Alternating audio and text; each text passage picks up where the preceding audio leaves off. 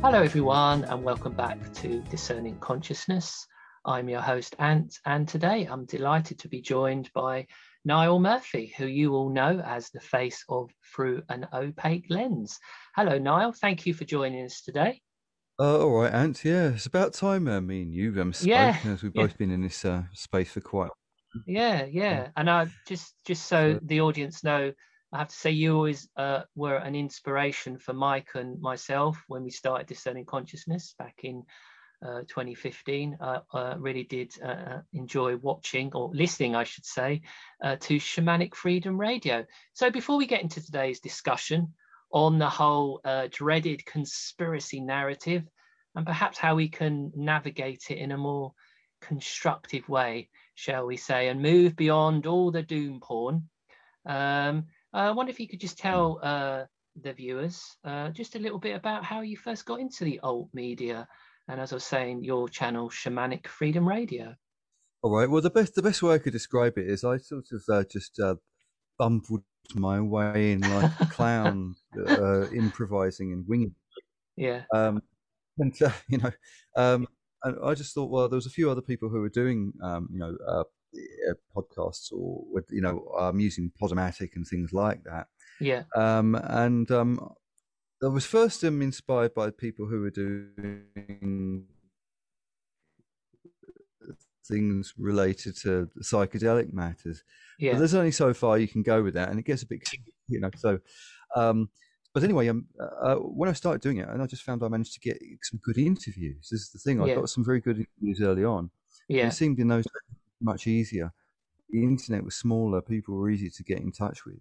yeah. Where now I'm finding out I've only got a hundredth of the fame or a thousandth fame Hundred. that's not. Yeah, But sure. the internet was gargantuan these days compared to the way it was in 2006 or seven.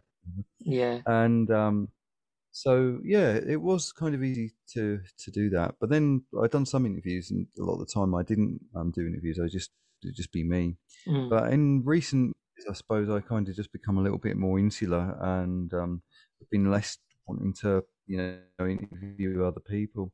yeah, And then I kind of got to a point with radio. I just got a bit sick of it. I just wanted to. Uh, I thought I was going to come back in video form one day. Didn't know when it would be, mm, but I wanted to do something that was discontinuous with what I'd done there, so that it would yeah, feel like as if I was in a new space. So yeah, now that's why I'm doing the channel, and it's yeah. also a little bit more stripped down and simplified compared Mm, to how I used to do things. cool, So yeah, that's cool. Right. So, first question I want to pose you today, Niall, is what do you think is at the core of the problem with a lot of conspiracy narratives, especially, shall we say, as we're in COVID times, related to the COVID vaccinations? Because I know you've spoken about this a lot, and I've enjoyed watching your videos recently. Your concerns with sort of the way in which this narrative is disempowering. It can create a sort of paranoid state of mind, and ultimately it kind of helps us manifest the very world that perhaps these so-called dark controllers want to bring about. So what's your take on this then? well. I've kind of, I mean, I don't know. How can I say? I've been following conspiracies in some form or other for donkey's years. I mean, I'm Yeah. probably my my knowledge and awareness of the conspiracy narrative is probably older than half the conspiracy theorists who are around these days now. You know, that's the real concern I have. And the more I've gone through these time, the more I've seen this sort of repetitive pattern. How it's always like, it's the end of the world. It's always the end of the world.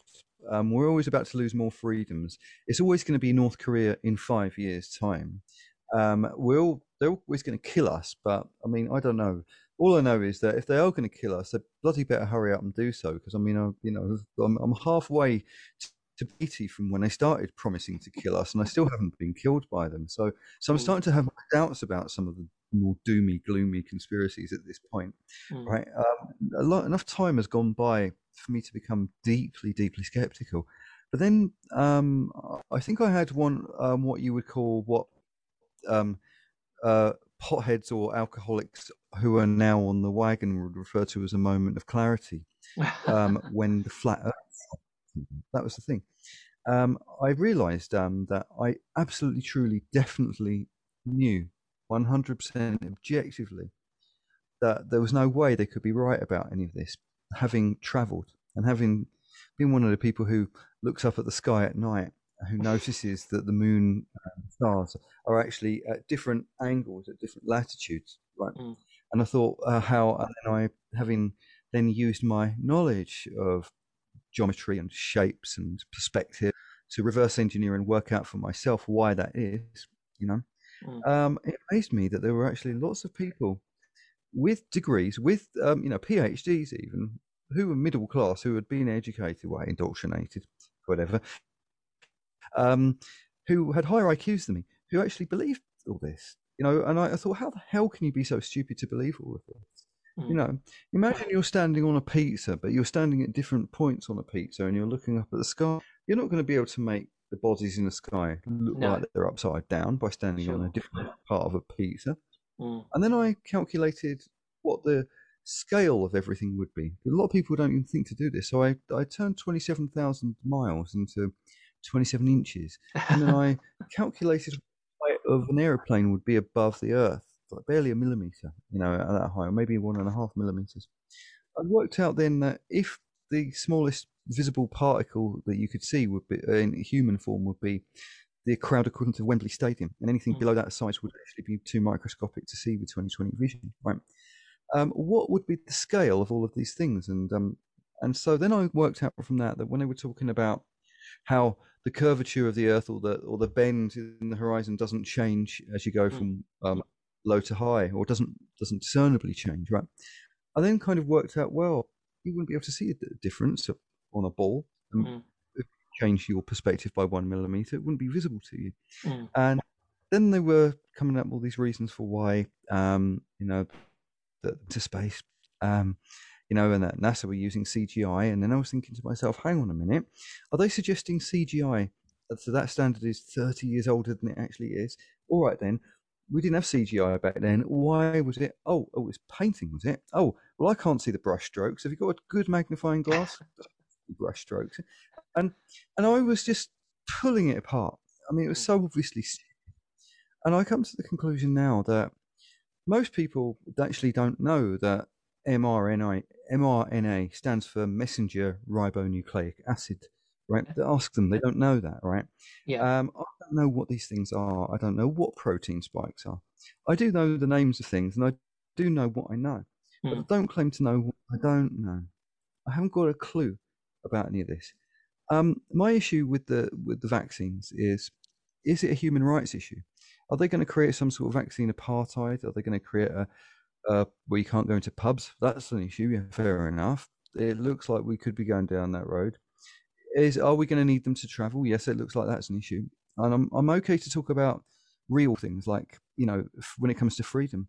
But when people start telling you that 5G towers are going to be transmitters or whatever, chips inside vaccines are going to be receptors, and that Bill Gates has got this special switch there to murder all wrong-thinking people with 5G towers. Sure. I just want to slap all these idiots around the head and tell them to shut up. I'm at that point now where I'm really fed up to the teeth of how gullible people are when it comes to conspiracy stuff. I mean, I'm not against freedom of speech, and I don't think that having an authoritarian approach to this to tell people they can't have a voice. But at the same time, I'm also really concerned at the moment that we have got too many people going down too many rabbit holes, and I'm probably have to take it on the chin that because of the way I think, some people are going to be thinking I've taken the blue pill and I'm now the sheeple. Yeah. It's a great point you make, Niall.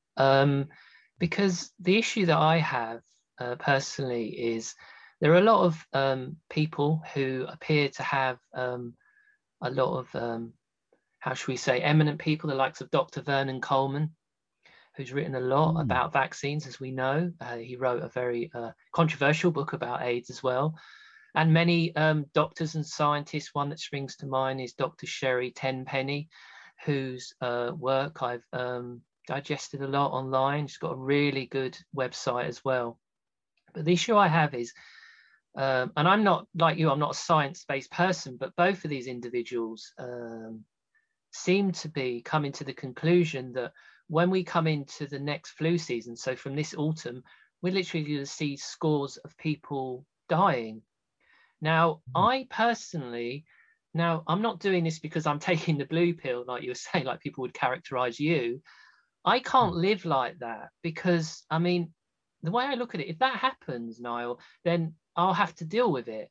And, you know, if we're commandeering land outside where we live and we're having to bury people and it's like this hideous zombie apocalypse style of world, we'll have to live in it. But as it stands, I understand what these eminent doctors and professors are saying, but in my day-to-day life, I can't project forward on that basis because it's so dark, it's so disempowering. But I'm not choosing to be ignorant, but I'll deal with that world if that happens. I mean, what's your take on that? Yeah, well, to be honest, I'm thinking to myself that like we've got some people who are supposed to be experts, like Vernon Coleman and people like that, who are saying one thing. We've got some other experts saying completely the opposite. I don't know who to believe. I don't know who's telling the truth, and I don't know who's gaslighting. I don't know that because we're living in a very, very fragmented postmodernist world. People are actually experiencing different realities and not just having different opinions, but experiencing different facts, as Douglas Murray had put it. Right? You know, and we seem to be in a bit of a weird era like that right now. That also, I don't think. I mean, I don't know. To be honest, I think, well, if that's the kind of world that we're going to end up living in, then it's not going to be a very nice world. And to be honest, it doesn't really make fearing death. It doesn't make me fear death. So you know, I'm of the opinion that what am I supposed to do if I'm one of these people who's unfortunate enough to live to 100 in this really kind of increasingly 12 Monkeys Blade Runner type world, right? Or am I going to die? Am I going to die next year? Either way, if I'm going to live, I don't want to be a neurotic. I don't want to be a neurotic wreck because of this. I don't want to be bewildered by people who claim to be experts. And also, I have my doubts about whether these people, you know, because I mean, right, you can be qualified in as much stuff as you want to be qualified in. You can have a different scientific model to someone else. You can have two people who are scientists. They can be interpreting the science differently to each other and coming up with different understandings, seeing different outcomes. You know, there could be an optimistic view, there could be a pessimistic view. But one of the things for sure is that, you know, what they often say about Jewish families, if you have three people, you have four different opinions. And it's the same with lawyers. You go to a lawyer, then they all give you different advice. You go to scientists, they're all going to come to different conclusions. But the thing is that we've been cowed because we've been accustomed to thinking, oh, we're just hoi polloi, we know nothing, and we're not, you know, and these people are experts. So in a kind of way, I think that we're being a lot of the time bullied by intellectual bullies, and I'm kind of thinking, well, you know, it's like you call your program discerning consciousness. Not enough people are being discerning, and if a lot of people even dare to be discerning, well, the experts will say, well, how dare you have the audacity? You're not qualified to have an opinion on this. You believe me, which of course is what they call an appeal to authority fallacy. But I'm at that point now where I'm just questioning so much, and you know, I kind of been feeling like I'm being taken for an idiot by all of this stuff right now, and part of me is feeling kind of very angry about it, but that anger is combined with optimism because I actually do feel that the world will certainly be much better and much nicer than all the doom mongers are going to tell us it's going to be, because all throughout my life it's always been like that. So, you know, I think it's what you're speaking to. I think there's almost like this conspiracy orthodoxy whereby so the experts that we see in the alt media, the likes of Vernon Coleman and others, of course, whereby if you have a conspiracy type mindset like myself, you know, trying to be more conscious and discerning about it, it's like, well, they're the scientists and doctors that you follow and they're the ones who definitely know what's going to happen. But like you said, Niall, but how do we know? Because although they've got this expertise on board, they're still stabbing in the dark. And don't get me wrong, I'm not saying this vaccine and what's in it is a good thing. I'm not pinging to the other polarity, but like you try and bring to your viewers' attention on your channel through an opaque lens, it's about that conspiracy. I call it conspiracy realism, trying to bring it back to the center point, like you've said with your girlfriend, who I believe lives in Southeast Asia. Is that right? And well, I might have to consider taking the vaccine as much as I wouldn't want to if it means that I can visit her. So it's about coming back to the center and saying, well, what are my options, rather than just thinking that the future is all doom laid, and then we just need to follow these people who are predicting that. And I'm not saying that they're wrong. I mean, let's hope they turn out to be wrong. But if they aren't, well, we'll just deal with the world that comes to pass. But in the meantime, let's sort of project into the forward in a positive way, without being naive.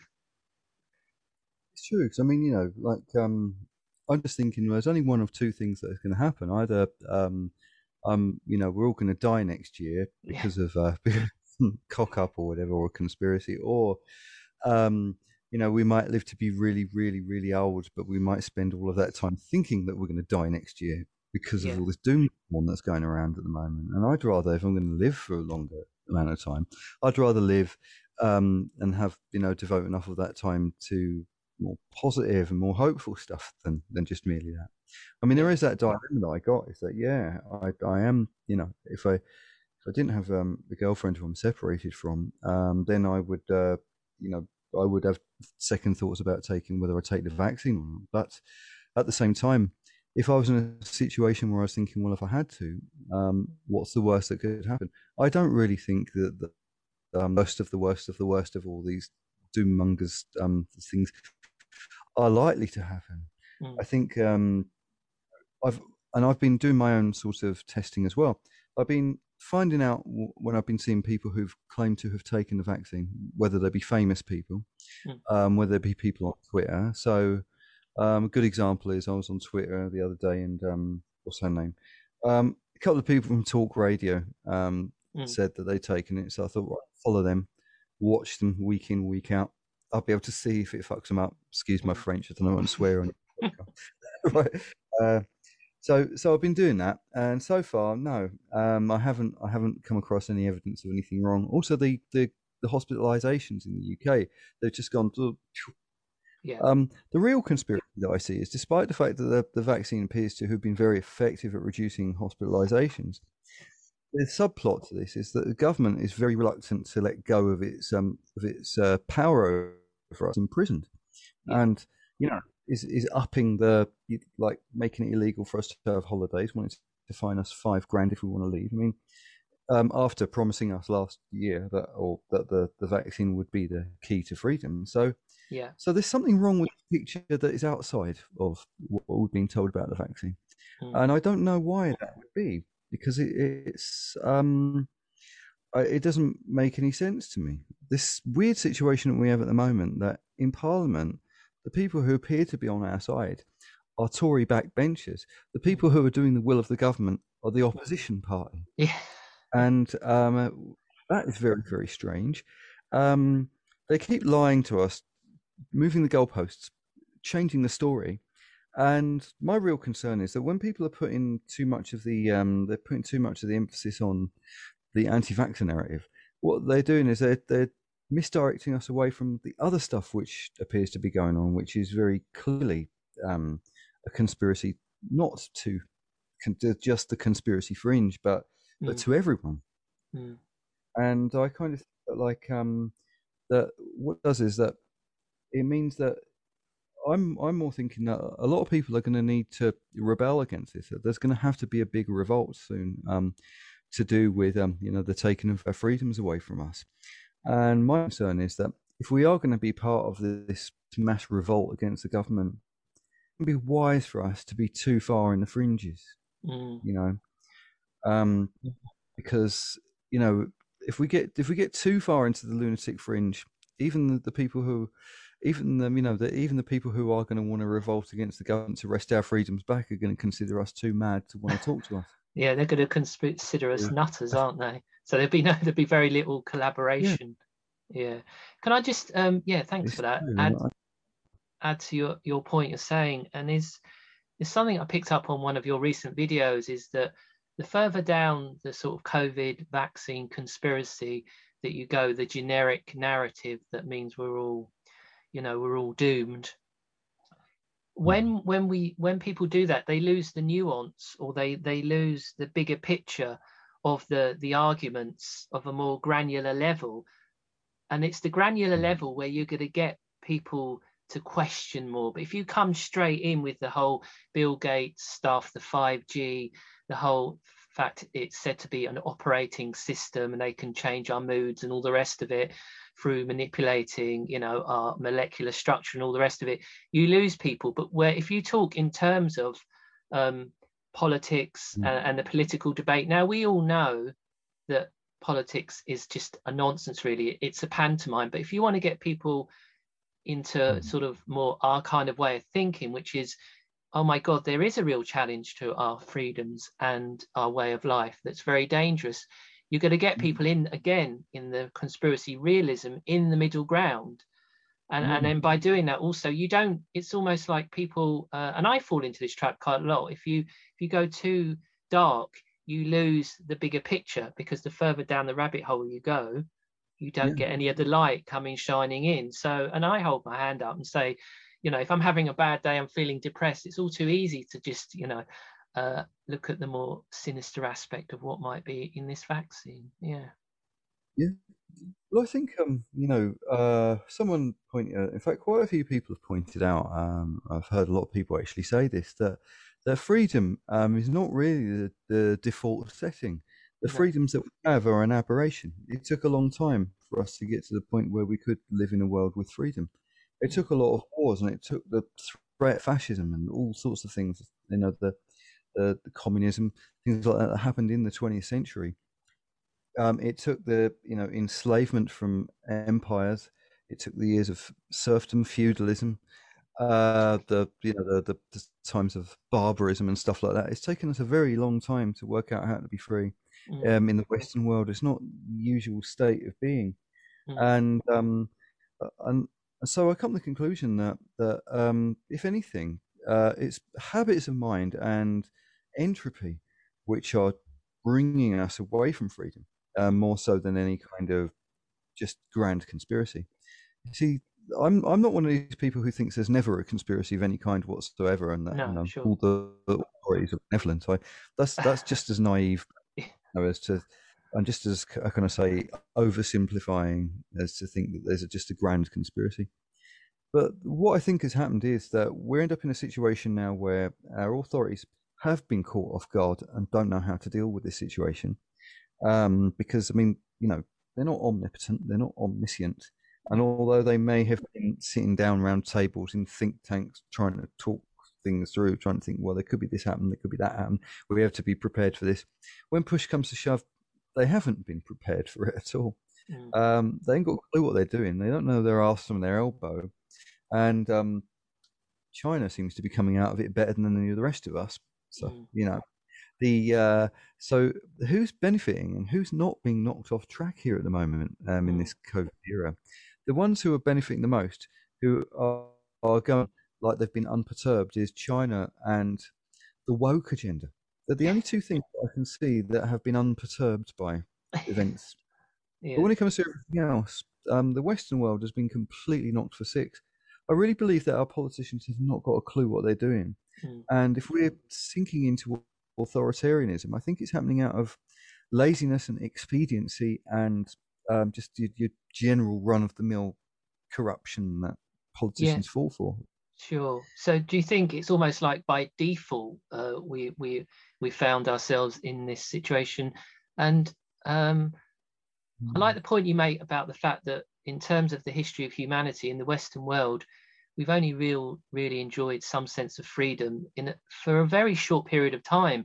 So do you think there it could be the fact that the reason why people have been so willing to give up their freedoms, and they've complied so willingly with lockdowns is because when we've had it for such a short period of time, this sort of freedom of movement around, not just around the world, but obviously locally as well. When that's under attack, it's almost, well, we don't quite know how to react, so we go with the government and the authorities, and there hasn't been the kind of pushback. Do you think that's at play? Well, I think one of the things that has happened as a result of the Western world becoming more affluent over the years, and us getting a better standard of living, and then us having the technology that we have, and the consumerism and the consumer supply chains that mean that even if we're poor, we're comfortably off, and even they even have like smartphones in the third world. I mean, my Yeah, God, I yeah, remember India back in the days before that, you know, and because the world is kind of has become better off in that way. Um, People have just become comfortable, and when people get comfortable and secure and complacent, um, they prefer that to freedom. And I think this is what's happening to us now. A lot of people are coming to the conclusion that no, actually, comfort is more important than freedom. yeah, Security is more important than freedom, and so we will lose it because of that. yeah, Um, and it won't be until people are on the streets. I mean, when people lose their standard of living, when the economy is absolutely buggered. And, as I say, what I see happening in the future, in the immediate future, is that we're going to have what I consider to be a K-shaped rather than a V-shaped, economic recovery. yeah. So that means that big businesses are going to do very well. Maybe a few smart people who got into cryptocurrency early might do well out of this, but and public sector workers might do well out of this.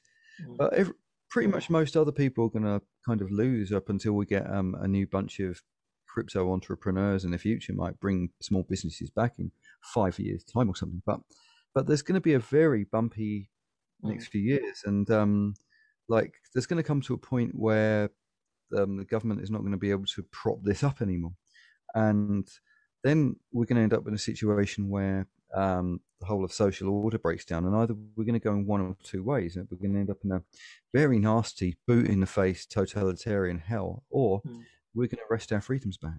But I'm optimistic. I think that we will wrest our freedoms back. I think that the shock of the shock of going back to totalitarianism, knowing the history of totalitarianism, being better informed in this era gives us an advantage that the previous generations never had.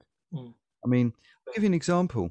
I don't know if you get this, but I'm kind of getting really sick to death of people posting videos of Yuri Bezmenov as answers to every question Oh, I've without. seen. Yeah, Yeah, yeah, it occurred to me that all right, Yuri Bezmenov is informing us about this. We're in a better age of information. The difference with now is, and the Soviets of the old times was that there was no internet, there were no video archives, there was no Yuri Bezmenov in Russia to tell people how the process of moralization works for us to work out how to reverse engineer. We have the advantage of having his information now, and as a result, we now know how to do something about it. So that's one of the reasons that makes me really angry at the conspiranoid people, because they're passively, conspiranoid.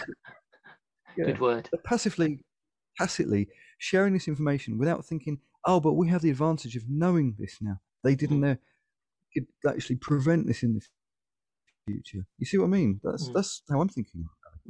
Yeah, that's a very interesting point. So I wonder if we could just turn to our attention towards we're moving towards a more kind of positive outlook and how we can retain some sense of hope. Because you recently, in one of your videos, you spoke about this idea of elevated centrism and this idea of an ideological an ideology that's free of ideology. So yeah, I wonder if you could just speak on that as we come up towards the end of this particular video. Well, one thing that occurred to me is that I think it occurred to me when I watched the Crown on Netflix, right? It made me see the Queen in a different way, rather than thinking of the Queen as as a shape shifting reptile, which the whole conspiracy would like to think of her. I then started thinking, right, as a person in a position, she's one of the only people who's never taken or never voiced an opinion or a position politically on anything that's ever happened in the world. She's been around for the longest amount of time. I mean, our first prime minister was Winston Churchill. So she's been around for a very, very long time. And in all that time, by not taking a position and by actually doing nothing, she's actually done an enormous amount by, by not showing any kind of, or not demonstrating or exhibiting any form of ideological persuasion one way or the other. And we're now in a time of ideological possession, right? Where, if they're not coming from the left, they're coming from the right. And the only people that might be coming the centre are just very, very dithery. But then I thought, well, if the Queen is above government, you don't have to be a monarch to be above politics. You just have to be the sort of person who can look at political shenanigans and going, oh, this is all a load of childish bollocks, and then you can think, oh, I'm above all that bullshit, right? And just sit there in the middle, looking at the bigger picture, and then you just observe the process, and then without taking a position, without taking a side. I think we have to learn how to train ourselves to do that because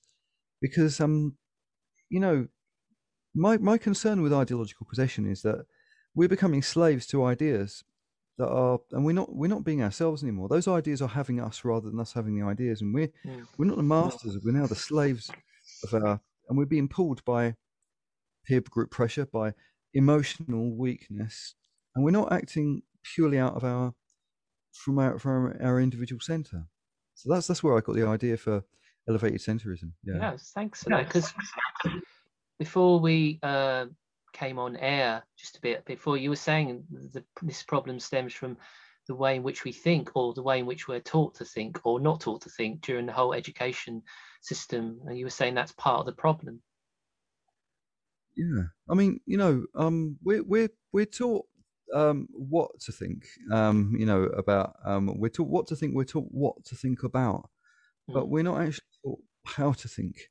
We're told that, oh, you can have this ideology, you can be a left-wing person, you can be a right-wing person, but we're not taught to, we're not actually really encouraged in our sort of the type of education we get subject to anyway, to stand outside of all of these paradigms and analyze them like you're outside of the frame.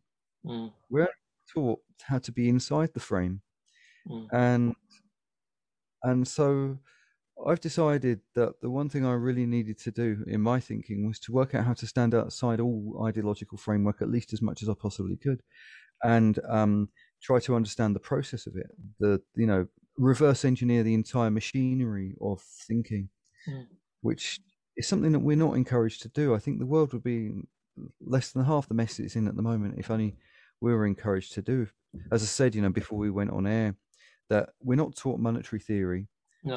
So we're never taught about fractional reserve banking or debt-based systems. We're not taught entrepreneurial instinct. So when we leave school, we're just told to get a job or go to university. But we're not taught to start a business. Entrepreneurs who start businesses are usually just savvy people who work the stuff out for themselves. So at the same time, I think there's an ideological layer as well that we are not taught. We're not taught how to think, techniques of thinking that could be used, that could actually improve our minds, improve our outlooks. We're just told, well, take this off this peg, take this off that peg. Our thinking is off the peg, not bespoke. Yeah, thanks for that. Yeah. I do think the way in which the internet's developed, whereby now it's all about developing an audience and a following, is, I think this also is part of the problem, in that you'll get someone and then they'll just project a certain message or ideology, if you like, and then their audience expect them just to repeat that. And then that kind of, again, that kind of puts us in these echo chambers or ideological boxes. And I know, people are trying to grow channels for good reasons to get, monetize and get income. But I think that does tend to add to the problem. Yeah, it's true. I mean, I was thinking to myself, well, I've done a few videos about, I was a bit suspicious of Brian Rose. I could have set up an anti-rose channel and could have had 40,000 subscribers by now, but I didn't want to do it. So I've only got, what, 1.1 still. That's all right. I don't even want to grow my channel just for the purposes of being commercial, you know. Yeah, yeah. Tell the truth as much as I can, even if this means that I'm obscure, or even if I did come like high profile one day. I don't want it to be for the right reason at the right time, done the right way, Sure. because Yeah, yeah. you know, manipulating the zeitgeist and acting, expediently just because you want to be a cheap, crowd-pleasing tart, whatever. This is what we're doing, really, Yeah. and it's just no better, or it's no better than the telly used to be in the old days. And the whole point of the internet when it first came out was that it would be of a higher conscious than the telly was when, Mm, before pre-internet era. mm, But it's not. It's losing that now, and mm, no, I want to be, like I say, this being sort of trying to acquire wisdom, trying to not say trying to make sure that your own personal truth. I hate that phrase, my truth. They're all saying that now, modern, but you know, in order to get it all to come from a higher place, and to get it to come from the highest level of consciousness that one can muster. Well, it's very, very hard to do that in an environment where you have to compete, and in order to get, to become as famous and as high profile as possible. sure. Either you're just very lucky, Mm, in the case of people like Zuby, or people like Jordan Peterson, people like that they've developed mass appeal mm, because they've said something, it's gone right or wrong for them, and they've been catapulted into fame, and they mm. become famous for not compromising their integrity. But unless you're willing to have to be mobbed by all your enemies, um, which is the only way I could become famous in the right way for me. Mm, That's the trouble. The only other way, of course, is to compromise your integrity and just appeal it's to the true. echo chamber. So it's a horrible dilemma, isn't it? Yeah, it is. Yeah. Right. So we're coming up to the end of our allocated time slot here, Niall. I just wonder if you had any closing thoughts so we can round up our discussion today. All closing thoughts. I was trying to think now. My I, mind I goes. put you I put you on the hot spot there, Niall. All right. Well, what I would say is, people should try to, imagine a good future. I think if more people can imagine a good future. Mm. I come from that era. I mean, what was it? I'm pushing 50, so I grew Yeah, up in a same here. time that's the 70s. Yeah.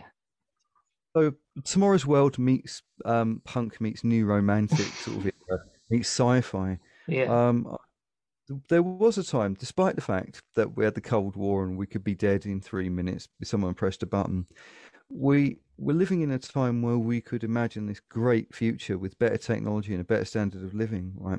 Mm. And it really captured our imaginations. We've lost that in recent years. People have become nihilistic. I think we need to have develop a good positive sense of futurism like we used to have. Mm. I think to come back Yeah. to make the doom laden stuff that we're dealing with now. Yeah, I agree with that. I think there's a lot of the sort of irony and sense of humor has gone Mm, from the conspiracy narrative. And it's like I was yeah. listening to one of Thomas Sheridan's videos a few weeks ago where he said when he first got into it years ago in the 90s, it was like comic books. It wasn't about so much of this sort of emotional element to it and about being right, and there was something more artistic about it, if that makes sense. And I think we need to. That's what we almost need to bring back to it without compromising our principles. But I think that's what's needed. Yeah, it needs to get away from this Book of Revelations doom mongering. That's what it really needs to get away from. It needs to get more into unexplained mysteries that were fascinating Mm, as scary. mm, That's what I think that's what because he often refers to himself as a Fortean. Thomas, mm, and it's like when he does a lot of his programs, he's trying to get the vibe of Art Bell on radio in the 1990s, mm. and then of course, you got Benjamin Jones, who's like that as well. And so, Yeah, yeah, fair enough. And yeah, although Thomas sometimes goes too much into the dark for my liking, but yeah, he thinks with a mind of his own, and there's yeah, not enough sure, of that. yeah. Yeah. Thank you very much for that. I think it might be interesting, perhaps, to have a discussion in future about how the conspiracy narrative has changed. I mean, we've basically touched on, we alluded to it there, how it's changed and morphed over time, you know, since like things like 9/11. I think that would be an interesting discussion to get into. So thank you very much, Niall, for joining me today. And yeah, it'd be good to do it again sometime. Thank you very much.